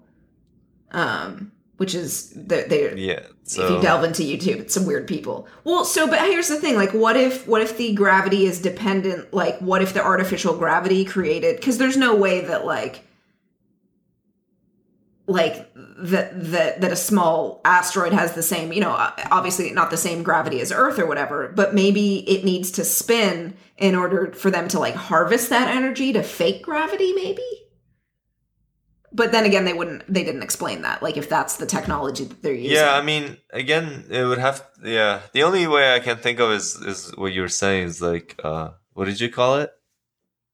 What, concave? People living in the crust, underneath the crust.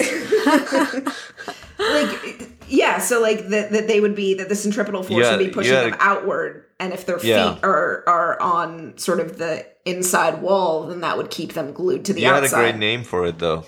The flat earther, or the concave earthers? Concave Earth? Yeah. Those people. Sounds The great. who? Yeah. The what? So you've heard of flat earthers? Yes. So there are some people, and they're crazy religious people.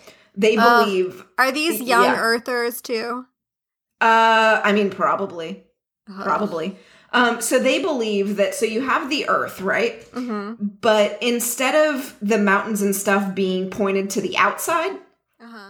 it all points to the inside, and the sky and the celestial, like, cosmos is actually in the center of the earth. And they realized that would be really easy to check, right? This is your liberal media bias showing. Oh, you do not listen to the word of God. And I guess that, like, if you watch some of these videos, like, the Kool-Aid that they are drinking is it's kind of like when you hear somebody just explain something that you're like, there's no way that this works, but you say it with conviction. You use big words, like you're showing me theorems and stuff, but like everything relies on this one thing or something like that. So like if you take that away, the whole thing falls down. But they basically believe that the Earth and like in the middle of the sky is sort of this ice crust, and like that deals with how like light bends, and like that gravity isn't it's a whole bag of crazy Kool-Aid.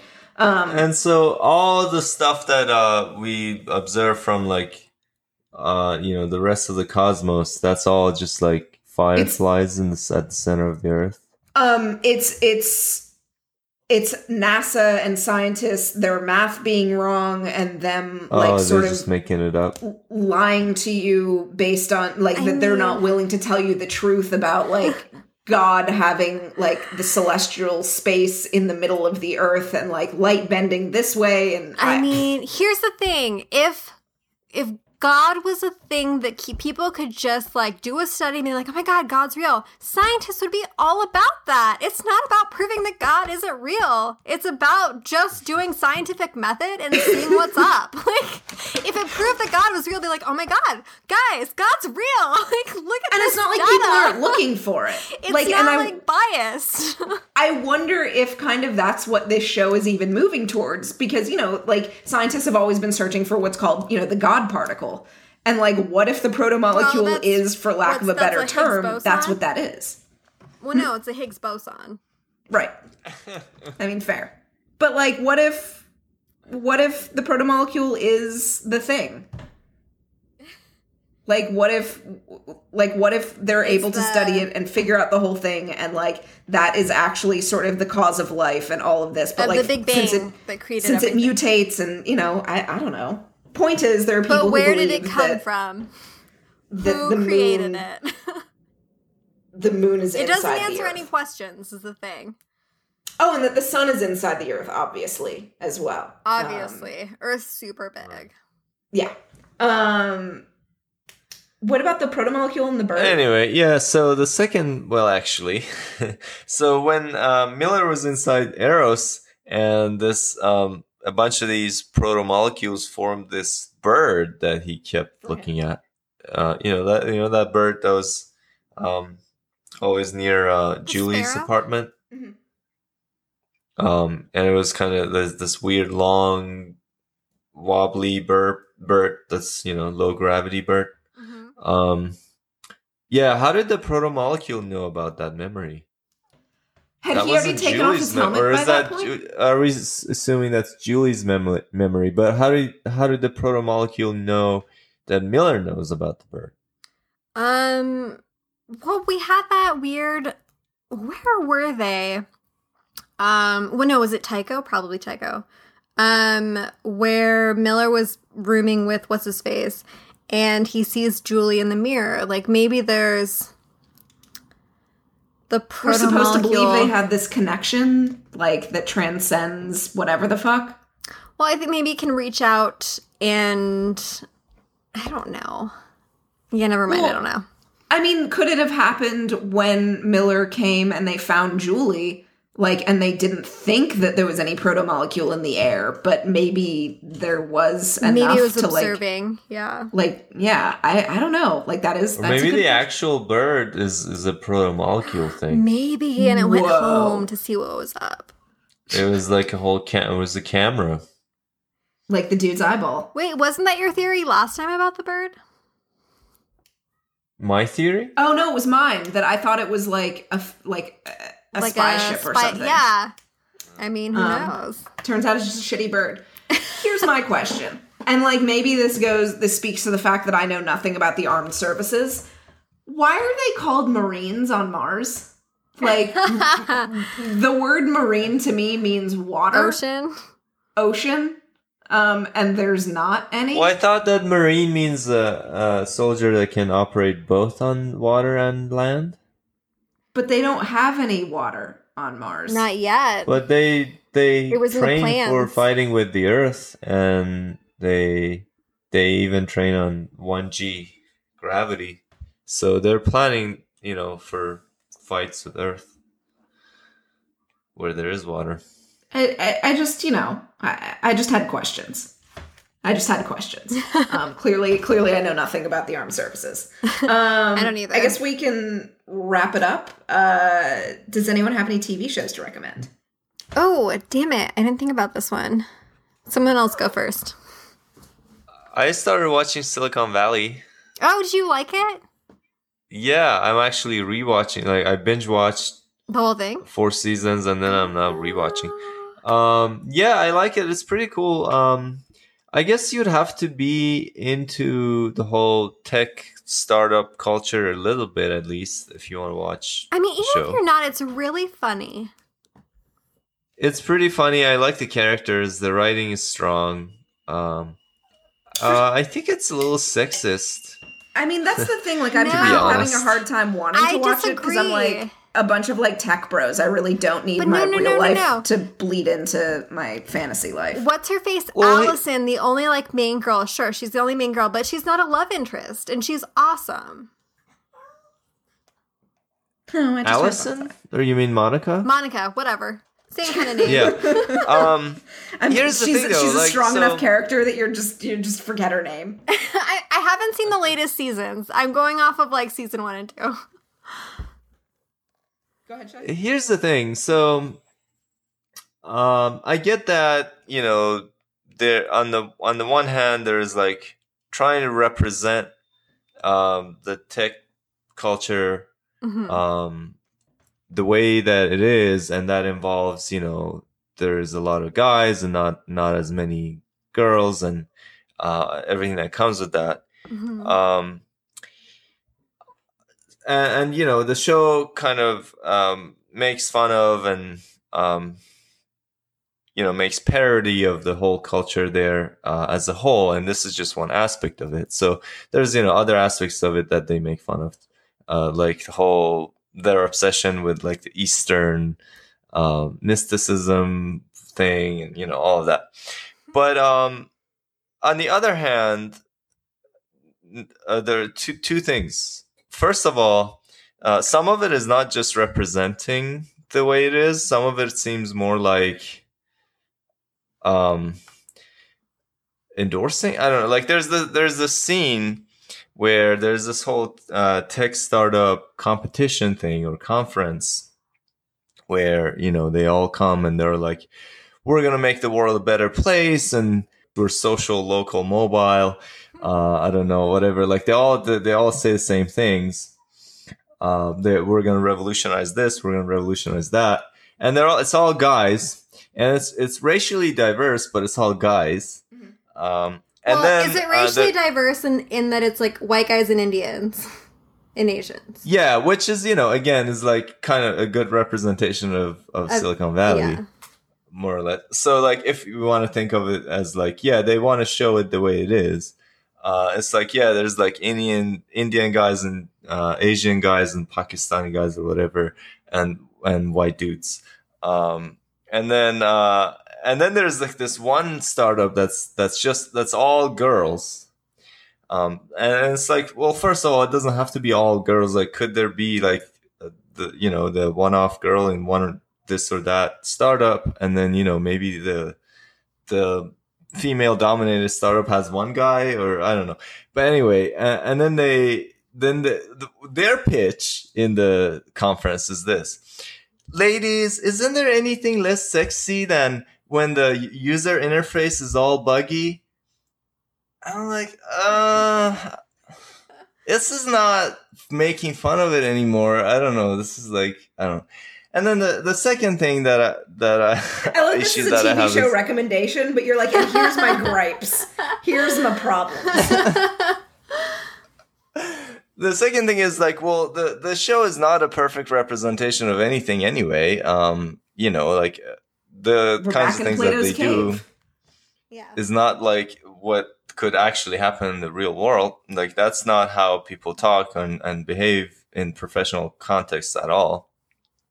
So it doesn't really have to be necessarily. I think this is something that I, after watching The 100, I feel like, yeah, maybe our shows could be, instead of like, showing us a familiar arrangement of things and people, maybe show us something different or something maybe the way we like it to be. Not to, necessarily be preachy, but just to like, it's a fantasy anyway. Like you're imagining a fantasy, and this fantasy could involve maybe roles being a little different, Mm-hmm. It's too real. Yeah, it's too real in like certain places, but not in other places, So I'm just saying, like, it doesn't have to be too real even in that situation, So. Okay. It doesn't. Interesting. Yeah. So anyway, but it's a good show. It's funny, and yeah, like I said, characters are great, and the writing is really good. So Shaheen recommends Silicon Valley with an asterisk of sorts. Yeah. Okay. I haven't started any new TV shows that I can remember. I am like two nights ago, the Killjoys season 3 finale aired. I haven't watched it yet, so that's on my to-do. I definitely recommend Killjoys. It's sci-fi, but it's far more hand-wavy sci-fi, and they really lean into it. So you kind of just suspend disbelief and go, oh, this is magical thinking sci-fi, but in a very fun and like it's filthy and very well written. It's very sharp. But their spaceships, pop in and out of visual and stuff like that. It's not like that they, like this where they're like, and this is the guy who invented the way that we travel to the belt, blah, blah, blah. It's like, no. Spaceships just like go from point A to B. That's how it works. Space. It's a little bit, like warp drive kind of sci-fi. So don't go into it expecting, quote unquote realism. But it's very fun and funny, and the writing is good. If anyone has never watched Killjoys, which is a crime. So I can't say when we're going to come back here for more Expanse, because we did a terrible job coming back here for the second one. But I have a show to recommend. Sorry. Oh, what is it? So I totally forgot that I was watching a new show, which Danny Fluff from Twitter and Reddit got me into watching because she's shipping really hard and she needs somebody to like talk to about it. So it's an anime called Attack on Titan. It's available on Hulu in dubbed version in case you have like no attention span like me and cannot read subtitles, which I will. Why would you read subtitles on animation? What? Like why would you read subtitles on animation? Well, like it's an animated show, right? The translation is better if you can manage the subtitles. It's like a better experience for most people, but if you're like me who struggles with attention spans, like dubbed is like the only way I can do it. So, but I think the dubbed version is actually like really good, and it's like this horrifying show where there's this civilization of people who live within walls. And so there's like the outer wall, the inner wall, and the inner wall. And so the reason why they live in these walls is because there's these like beings called Titans, which are like giants, basically, that all they want to do is eat humans. And they're like horrifying. Like they're all like naked. They don't have genitals. They have these like, they either have skin or they just have muscles. And they have these big no, it is not for kids. They have these big smiles with their just like teeth. They're just straight up teeth. And it's horrifying, but it's also like really exciting and sometimes harrowing. I haven't decided what to ship yet, to Danny's dismay. But like it is like a really like engaging anime. And so if you like anime, I would say like it's definitely one that like draws you in and makes you want to keep watching. That's a weird fucking premise. It is, but it's like a mystery. There's like this, there's like a doctor or like a scientist who's trying to figure out like the biology of Titans because they can like appear out of nowhere. Like it doesn't really make sense, and you're kind of like trying to make sense of it. Like it's very cool. Okay. Yeah. Attack on Titan or Attack of the Titans? And Attack on Titan. All right. There you go. So yeah, we will be back, finishing up. We're just going to finish up season 2 of The Expanse.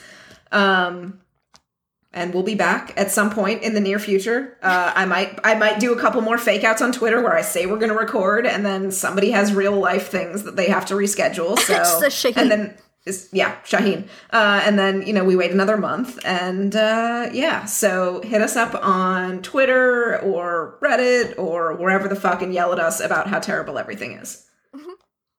All right. Anything else, anyone? No, that's it. Thanks for listening, guys. You guys are awesome.